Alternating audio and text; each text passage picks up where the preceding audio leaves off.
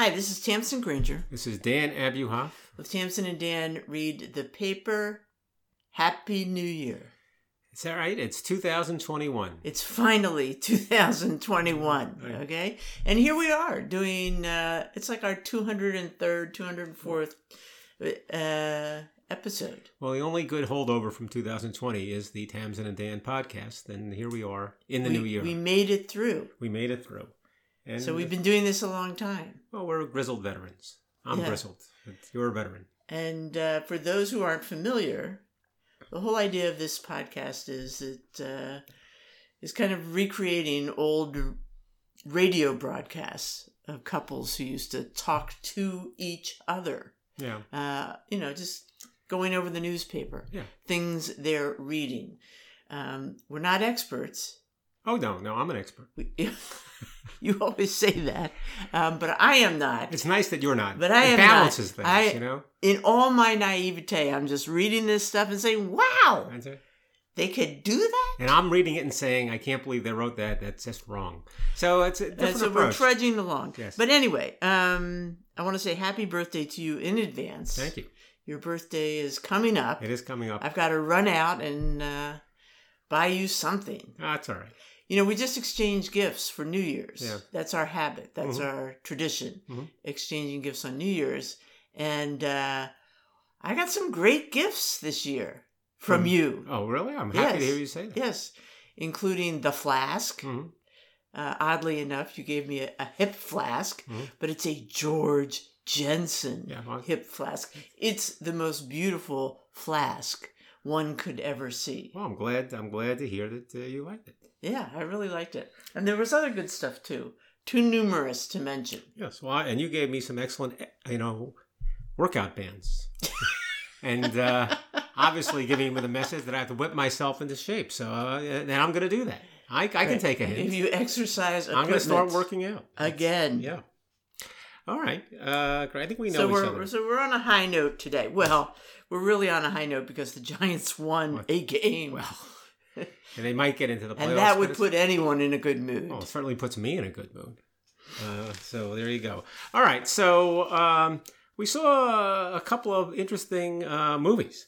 Let's start with the one that perhaps has the bigger audience and certainly the more well-known name, and that is Soul, the Pixar movie, the animated film.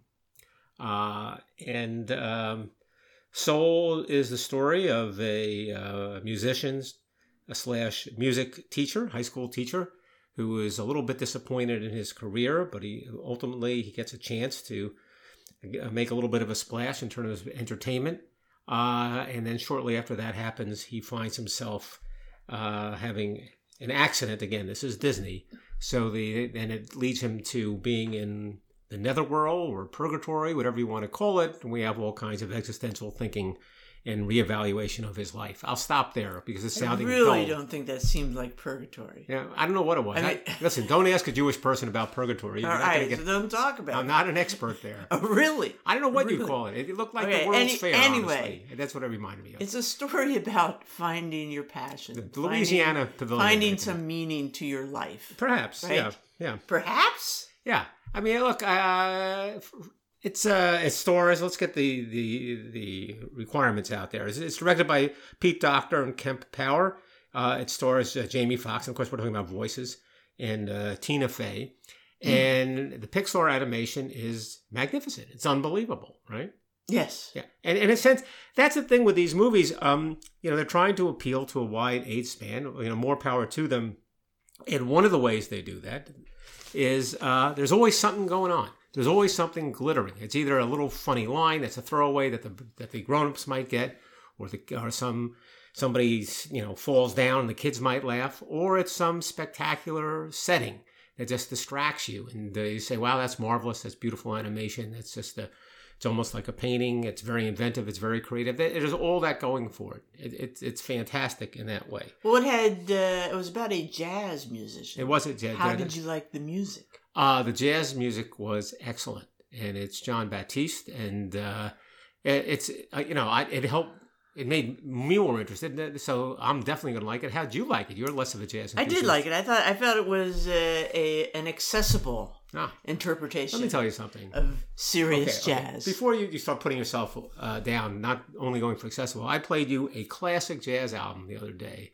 Ben Webster, something called Soulville. All right? It is classic. It's not dumbed down for anybody. It's not made accessible, not accessible. It's fantastic, and you too thought it was fantastic. So, yeah, you're into it more than you admit. But in any event, the music was good. You played some pretty bad stuff for me. There's no doubt about it. I was hitting the hip flask. Nonetheless, obviously they're going to try to create music that creates the sound that they want, but that is not going to send people screaming home from the theater. No, yes, you're right.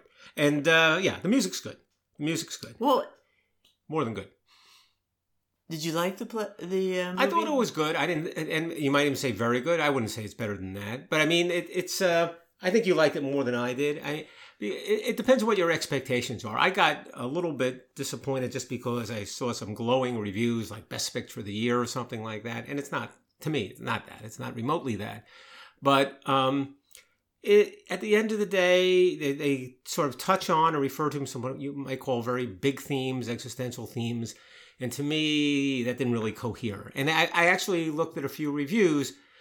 Most of them were very positive. Some of them said almost exactly what I just said. Didn't really cohere. But it was close enough for a movie that's going for such widespread age appeal. But I think you liked it more than I did. Yes. And I do think it's interesting that it's mostly takes place in a black world, in an African American world. Well, it certainly does. Certainly does, yeah. And, people have written articles about how, the dealing with this, because much of animation historically has been caricature. Yeah. Of black characters. Black people, personalities, appearance, etc. And also, I found it interesting that one of the co-directors, Kemp Power, first black director of an animated film. Of a Disney film. Is it of a Disney film? Of a Disney film. Of a Disney film? There have been many animated films out there. But I think that's true. And... Go ahead. Okay. It's funny. As I said, I looked at a lot of reviews. The problem is, and I do agree with you about what you're saying about this being a new development and a welcome development. I actually found a review from a fairly prominent source that accused the film of being racist. Oh, I'm sorry. Pixar's first black Pixar's. director. We both got it wrong. Okay, Pixar. I meant of animation. Yeah, okay. But Pixar's animation. Really. Okay. Accused the film of being racist because of the relationship between the two main characters, one being a black character, the other being a white character. It's hard to get into this without getting into too much of the movie, but at one point they just feel that it's a hackneyed relationship, and there's too much explanation involved here. But they start talking about the white soul invading the black body, and they go crazy with that. And so, also, we can't get possibly into the black soul needing to learn a lesson from the white character. Yeah. So you got to be so darn careful about it. So in any event, you liked it. I liked it too. I didn't think it was great, but I thought it was fun to watch. Listen to. Yes, for sure. And by total coincidence, there was a movie that we saw the same week, which on the surface has some real commonalities with Soul. Not an animated film, but it's also one in which the main character is an artist, in this case a playwright, who during a large part of the movie is vying for commercial success, or at least to have her plays produced and seen. And just to finish the commonalities, and also was a teacher in her spare time. Okay. So she finds herself doing more teaching than playwriting. So this movie is called 40-Year-Old Version. Yes. 40-Year-Old Version. And which is a smaller starring Radha Blank. Radha Blank. And who's black. And directed by Radha Blank. And directed and written. Right. By her. It feels like her story. It's autobiographical. Yeah.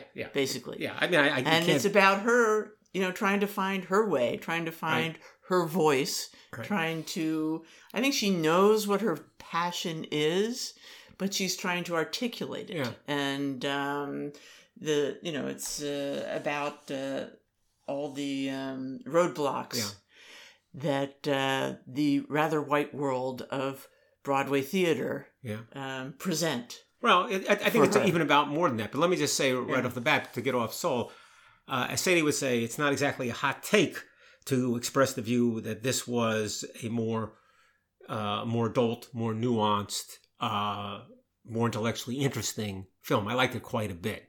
Soul's just looking for a different audience in this film, so I'm not criticizing Soul terribly for it. It's just a coincidence they both came out. But I like this movie a lot, a lot. And it's black and white. It's black and white. Okay, and I don't think that's a problem. The main character is just about to be 40, so it's about it's kind of a midlife crisis in some ways. Like, why haven't I made it? Similar to the exactly. There are a lot of similarities. Yeah. There's so many things. I mean, the truth is, we could talk about this movie for a half hour, and that tells you we could talk about it for several hours. Right, but that tells you something good about the movie right there. Here's a synopsis. She's frustrated. She was highly touted early on in her career as a playwright, and nothing has happened for a while. Yeah. So, in an inspiration, she sort of intimates from her mother, who has passed away, she decides to give rapping a shot. Right. And she's done rhymes all her life. Yeah. So this is not new. And, part of the movie is, trying to break into rapping, still trying to break into theater. Well, and rapping is sort of presented as her true expression. I mean, she's really, when she's rapping, quite apart she's from authentic. It's her black self. Exactly right. It's her honest self. Yeah, she never really. She is not saying what people want her to say. And so, by contrast, her theater experience, and I found the theater experience stuff extremely interesting, because she has, and I'm just giving the short form. What else could you do? In a sense, she sort of has two outlets for her plays that she writes. One is the commercial theater, who happens to have or no surprise, white producer, whatever. And there's money there in a way that a non-commercial theater doesn't have. The non-commercial theater avenue is open to her also. It's shown as the off experimental. Right. With a black director, a black impresario, who is willing to put on more of a wide range of things, clearly attracting a black audience. And it's not like, this is a nuanced film. It's not like there are no issues with him. It's not like, he's the good witch and the other is the bad witch. There's a very funny scene where she's talking with him about putting on one of her plays, and he's sitting in front of a shrine like it's an ashram, and he's saying, I'm talking to my ancestors, and they're disturbed about this talk about money. And she says, can we talk to my ancestors? Because my ancestors are comfortable talking about money. I have an aunt who really liked to pay the rent on time.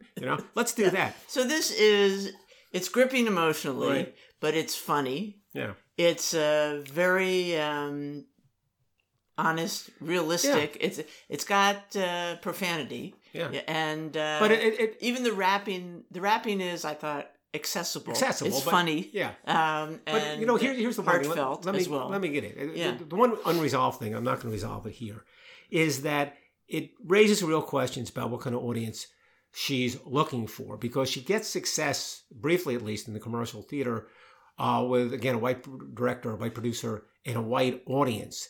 And she's very unhappy with the way the play has been changed to appeal to that audience. She's not trying to reach that audience. She had a different play in mind with a different audience in mind. And that's not real big news, but it really raises the question, well, what is the role of the commercial theater for a playwright like this? What is the white audience that's described here would seem like perfectly nice people, but not the people that are going to appreciate what she's doing.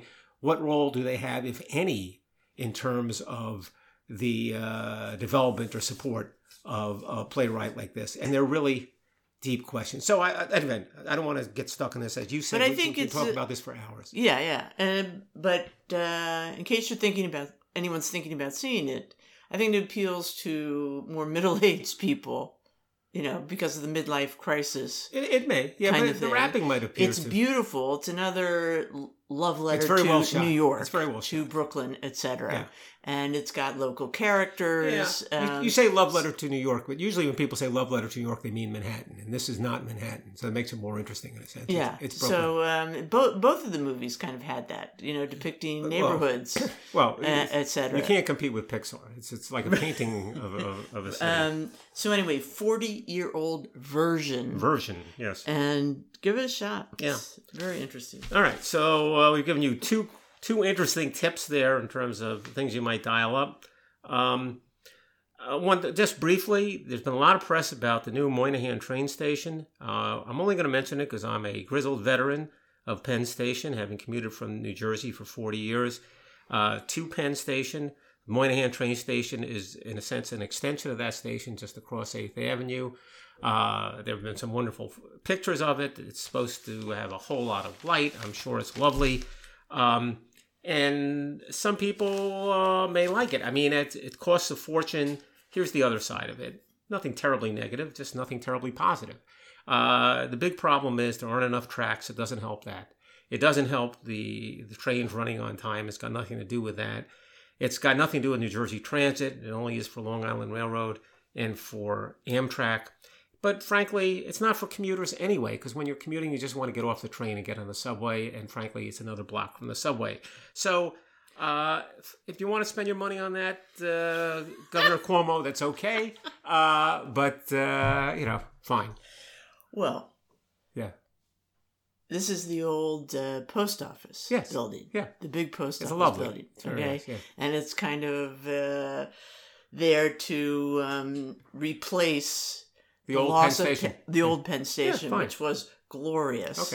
Okay. And in some ways, and one of the architects who was involved in rebuilding this post office to make it into a train station says it always bothered him that, what is the front door to New York for people coming by train or by plane? Yeah. You come to New York and you get off at any of these locations, you're like, what? Yeah. It's not a glorious arrival. I think that's a fair point. In the way that you're getting off an Amtrak train from some other place, it's, hello, here is New York. And it's a glorious entrance. Will accomplish that in beautifully. And, I love public art. Right. And there's some great public art. And there's an amazing kind of ceiling sculpture of a city skyline upside down, bird's eye view of the city buildings. So that's nice. There's also some stained glass by Kehinde Wiley, who is a favorite of mine, and harks back to just in the way that these buildings were meant to talk to the Renaissance for you. He does as well, and brings it into a more 21st century vernacular. I look, it's all a plus. Let me all I'm saying is this, okay? There's a critical issue in New York City about mass transit, which is in the toilet. This doesn't help it 6 inches. So it's nice for all the reasons you described, but it doesn't help. I'm just glad that they were going to tear down the post office. I don't know what they're going to do. I'm just glad we have some of these. Okay, it's fine. It's not my money. They can do what they like. All right, you just want better train service. Well, I don't want anyone to be fooled into thinking don't worry, that mass transit if you go into New York, should you ever go into New York again, you'll be coming into the same old Penn Station. I know. You can have your original experience. I'm not looking for it, but I just untainted. Know this is not going to improve by cleanliness. Yeah. Or preserved for all time. Grand views. Okay. All right. Speaking of grand views, I found an article for you about a cemetery in Hopewell. Yes, it's a great article. Thank you. Helping the Stones Talk, Recovering Black History by Jennifer Schlusser in the New York Times. And this is the story of two women, Elaine Buck and Beverly Mills, and the Stoutsburg Cemetery, a black cemetery in Hopewell, New Jersey. And it's just a great story. Of course, I love cemeteries, okay? And I love the stories that they tell. I'm more interested in the art stories that they tell. But there's also the great histories of the people who are buried there. And these two women, for various reasons, got interested in this cemetery and started to kind of research the people who were buried there.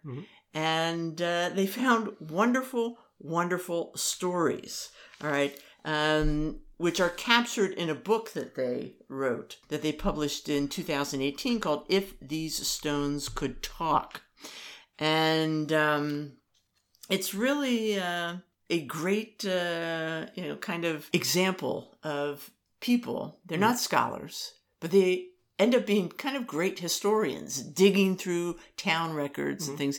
They discover actual, and both of them are related to people in the cemetery, and they discover histories of various of their own families, but also of other people, Black people who were voting in the early 1800s, and they're going, what?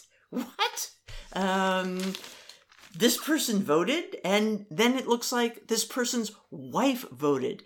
A non-white woman voting in like 1802 was just amazing. And then, of course, people get nervous, and by 1807, Blacks do not have the vote.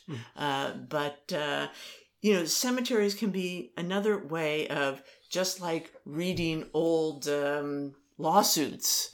Cemeteries are a great way to jump into history, and they came across many interesting characters.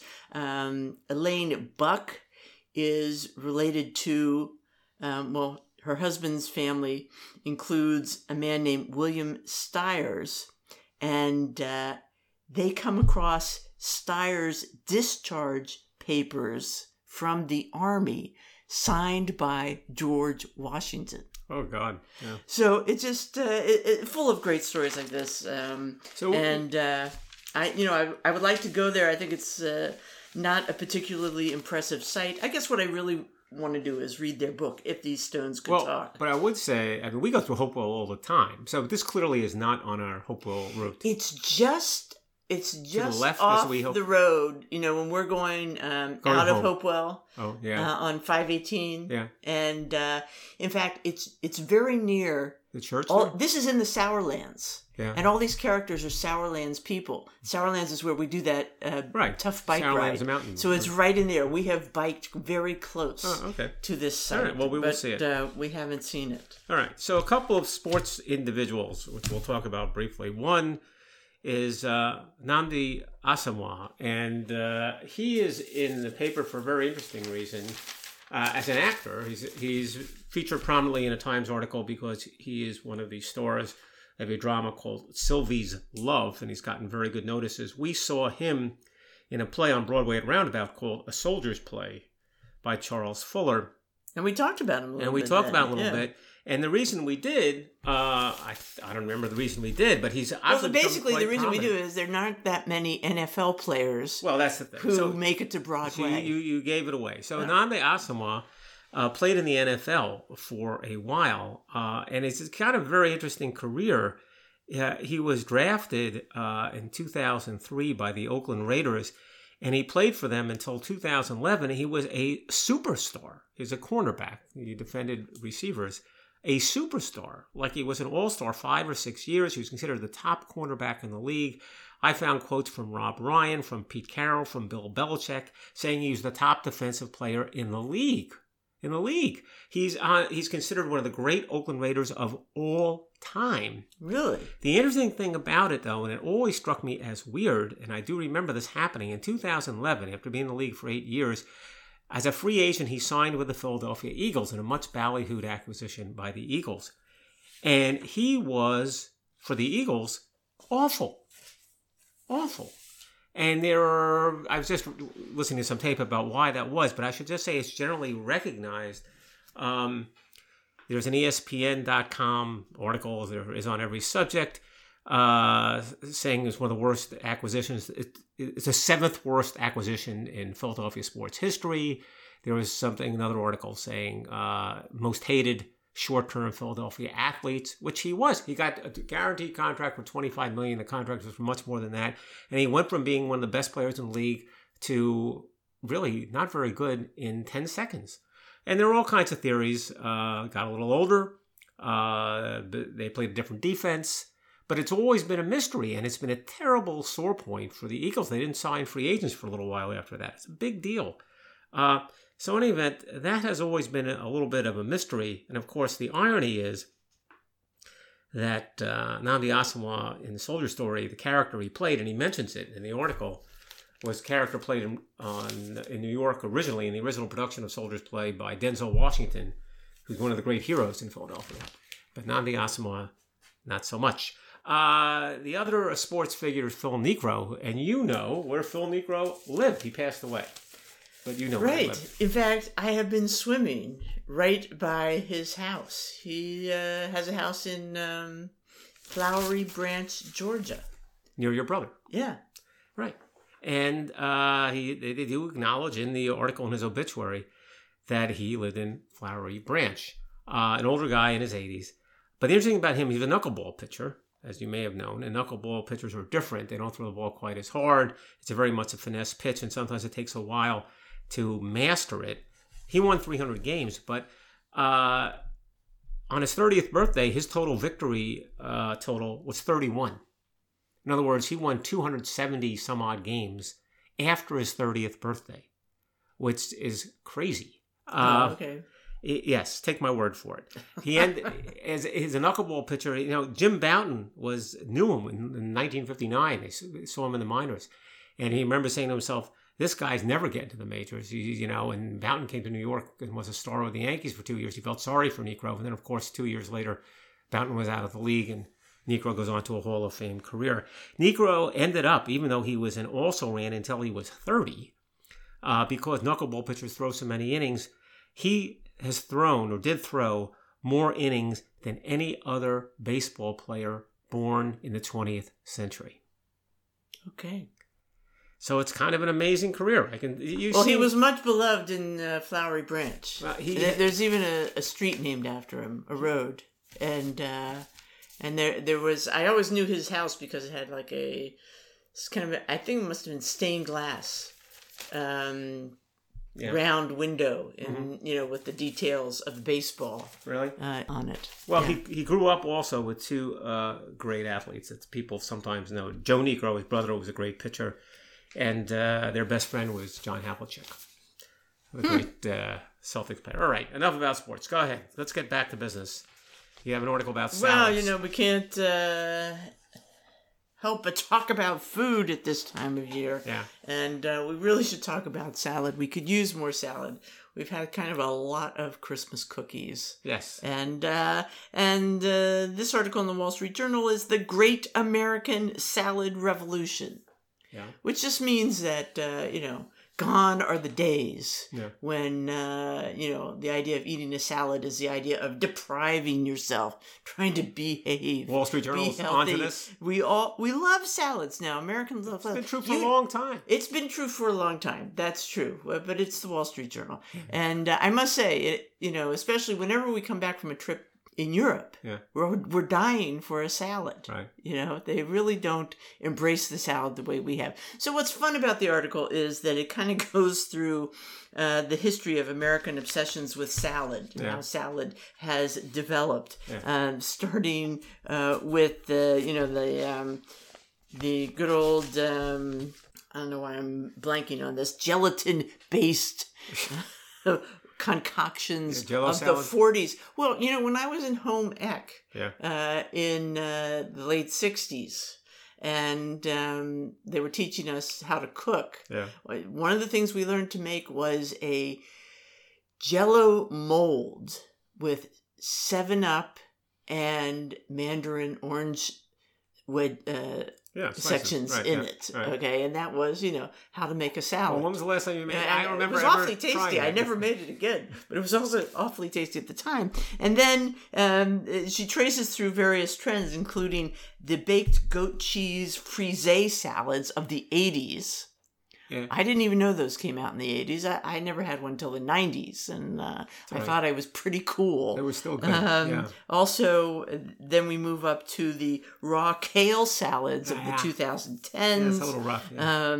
She reminisces about the salade niçoise, the wonderful tuna salad with olives and green beans and all these things. That goes back to the 60s. Right.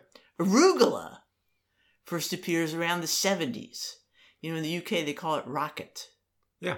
Okay. Yeah. But I mean arugula, I didn't know about arugula in the 70s. That's for darn sure. No, not at all. I mean now you can buy it in any grocery store. Yeah. You can buy arugula in the ShopRite. Yeah. So who knew? 50 years later, it would be such a household item.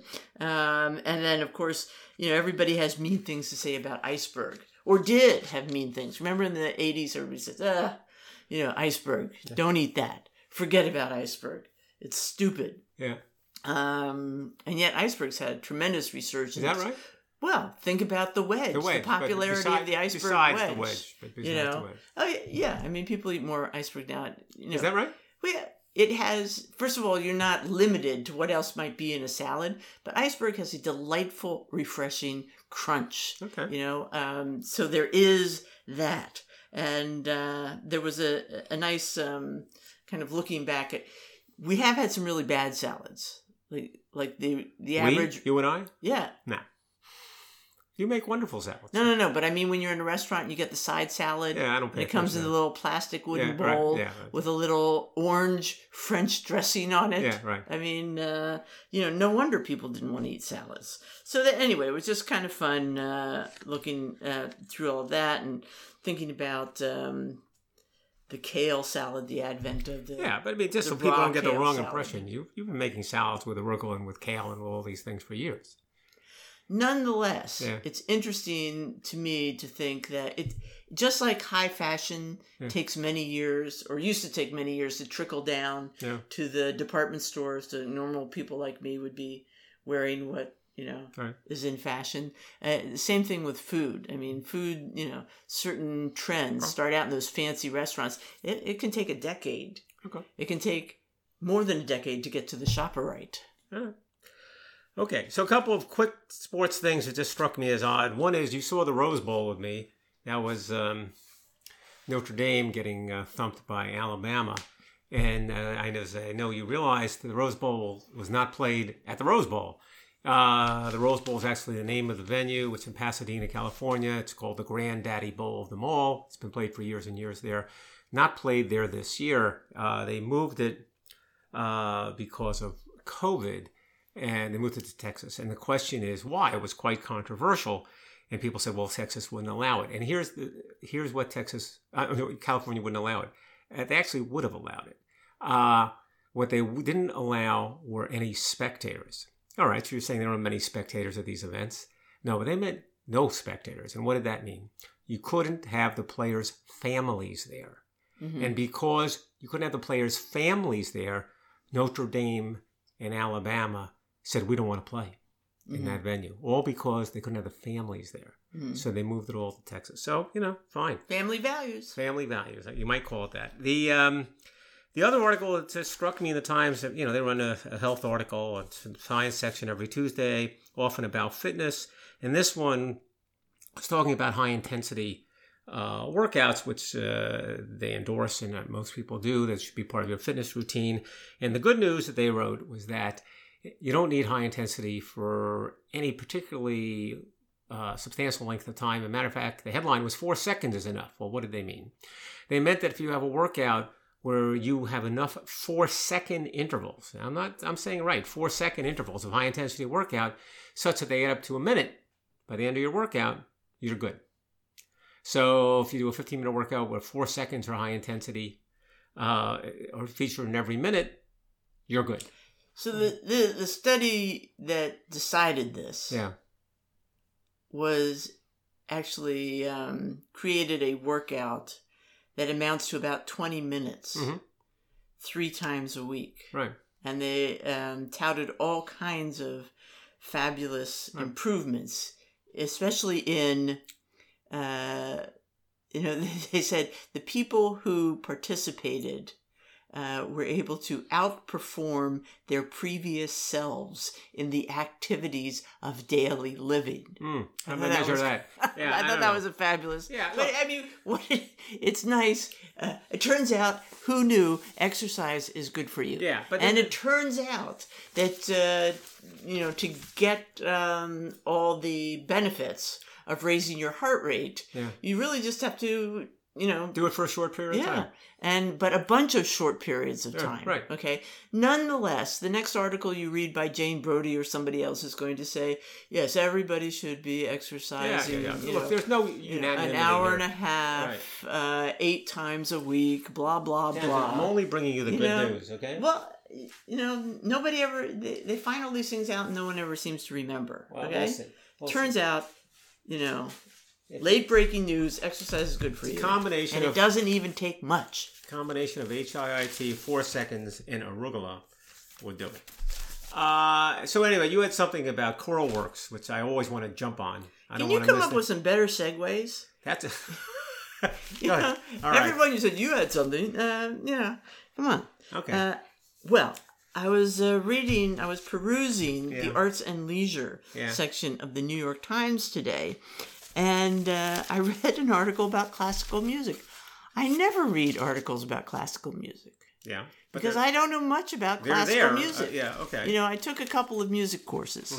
The history of music in high school and the history of opera, actually, in college. And if something wasn't mentioned in one of those 2 courses, I don't know anything about it. Okay. And my classical music education hasn't gotten very far since then. However, I have to say, as you know, I am rather fond of what they call early music. Okay? And so this kind of claimed my attention. A choral work from a 1550s pandemic of John Shepherd. Little is known, but his Media Vita is a cult favorite of early music. And so John Shepherd composed this in the late 1550s. That's pre-Shakespeare.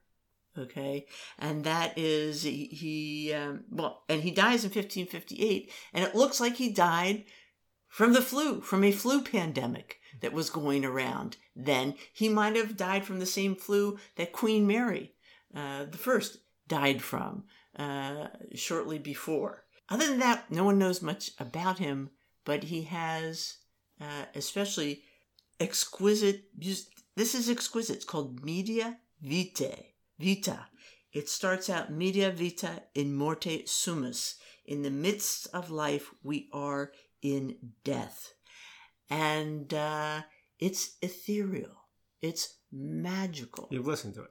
I listened to it. Okay. It's about 20 minutes long. And, you get it, conjure it up on YouTube. Of course, there are various versions. We don't have the original music. All right. The best we can do is a copy from the 1570s. And it's missing one of the key parts. It's missing the tenor part. Okay. So they had to improvise that. I don't know how people do that, but they did. And it was just magical, wonderful. You would call it Renaissance music, Tudor music. One of the reasons I wouldn't have known about him is he was kind of lost until about the 1970s. So if I took the history of music in, 1969, I didn't hear about him. All right. But that's John Shepherd, Media Vita. It's a terrific 21 minutes. All right. Great. All right. So we're going to close with TV shows. 21 shows to get 2021 going. There was a Times article with the blurbs about various shows. I know you made a list. I made a list. It'll be interesting to see if our lists match. And if they don't, we're in for some tough times. So do you want me to? Yeah, you go first, and I'll criticize you. All right. Tell me if it's on your list. Lupin, Mm, the Gentleman Thief, I don't know. or Arsène Lupin. Mm-hmm. French series created by the British screenwriter George Kay of Killing Eve. Yeah, you're a bigger Killing Eve fan than I am. Well, I'm also leaning toward Netflix. It's on Netflix. All right, what else? Pretend It's a City. Martin Scorsese made a documentary about Fran Lebowitz. Here he expands it into 7 half-hour episodes of commentary from both Lebowitz and Scorsese about New York City. I think that might be interesting. Yeah. Okay, but I think you need to watch it with a drink in hand. Well, You know, goes without saying. I don't. You know, it's Cocktail. Kind of, yeah. All right. Did you want to jump in, or should I keep going? Keep going. All right, this one you're definitely going for. Tiger, the 2-part, 3-hour documentary about Tiger Woods, which is like the Michael Jordan one. You didn't go for that, huh? No. Okay, that's HBO. Maybe you went for this. Call My Agent, screwball French comedy about a talent agency scrambling to serve the needs of A-list clients. Yeah, I mean, is that French? Yes, Charlotte Gainsbourg, Sigourney Weaver, Jean Reno. Yeah, I was attracted to some of the characters, but it just, the subject matter. I got two. It's like agents, I think it's a winner. Yeah. And here, if you don't have this one, I don't know you. Gomorrah, the long-delayed arrival at American screens of season 3 of this moody and engrossing Italian series for a lover of gangster dramas. I was Naples? intrigued by that. I can easily see it might be too rough for me, too dark. You are a delicate flower. Naples, what do you call it? Mobster type life is a little rough. Okay. And finally, I know you've got this one, Flack. The first season of this pleasantly vicious satire of crisis management business starring Anna Paquin. What is the crisis management business? It's, when somebody says something wrong on social media and they're about to be run out of town. That does not sound too intriguing. Boy, I struck out with you completely. So you didn't want to see the Idris Elba Small Axe? Small, I don't even notice it. It's like the second one. I don't think I got it in mind. Did you look at this online? Yeah. Okay, you got a few more than I did. It's about people it's about people from South Africa. Mm-hmm. Not South Africa, Western Africa. You really can't see it? It's not here. It must be there. It's not here. It's got to be there. Tamsin, I just looked at it. It's not here. It's once again the difference between the online paper and the paper strikes. It's there somewhere. I'll find it for you later. Okay. Keep going. What else do you have? All right. The Judi Dench. Yeah, there's a picture of Judi Dench there. Yeah. Wild Borneo Adventure. Right. Yeah, I didn't get excited. Well, I liked her line when she introduces her companion. I'm here with my chap. I like that line. I'm here with my chap. Her I'm guy. going to say that, from now on when we go places. All right. Let me introduce you to my chap, Dan Abuhoff. Yeah, okay. How about Dickinson? Yeah, I don't think it's on Apple Plus. Oh, I saw it. Yeah, we don't get that. Yeah, so it's a teen comedy about the young Emily Dickinson, the poet. I'm not broken up about not getting that, but go ahead. Okay. What else? And I guess you're not interested in Call Me Kat. No. It looks a little goofy from the commercials. Goofy is but being generous. But it's got Swoozie Kurtz. It does have Swoozie Kurtz. And Mayim Bialik. I've seen Swoozie Kurtz in some pretty awful things at the roundabout. Mineola Girls. You don't want to see Mineola Twins. Yeah, you're right. Good memory. We Are the Brooklyn Saints. Nah, not really. You think that's just going to be another one of those feel-good? Yeah, charmingly inspirational series about a youth football program in East New York. Right. I know, charmingly inspirational. Got it. You're out. I'm out. Yeah. How about The Black Church? This is our story. This is our song. On PBS. That sounds a little charmingly inspirational to me. But yes, that is on PBS. Okay. Middle of February. Equalizer, starring Queen Latifah? Yeah, I may not be the huge Queen Latifah fan you think I am. As the cryptic fixer Avenger, I think this is like a Marvel thing. Yes. Are you serious? Holy mackerel! I think. All right, we'll figure this out. It's kind of typecast. Lupin because is that's what January 8th. Is. We'll be watching Lupin, and then Tiger, of course. You're going to love the Tiger one. All right, so that kind of wraps it up for this week. On Tamsin Dan Read the Paper. This is Tamsin Granger. And Dan Abuhoff. Happy New Year. And we'll see you next week.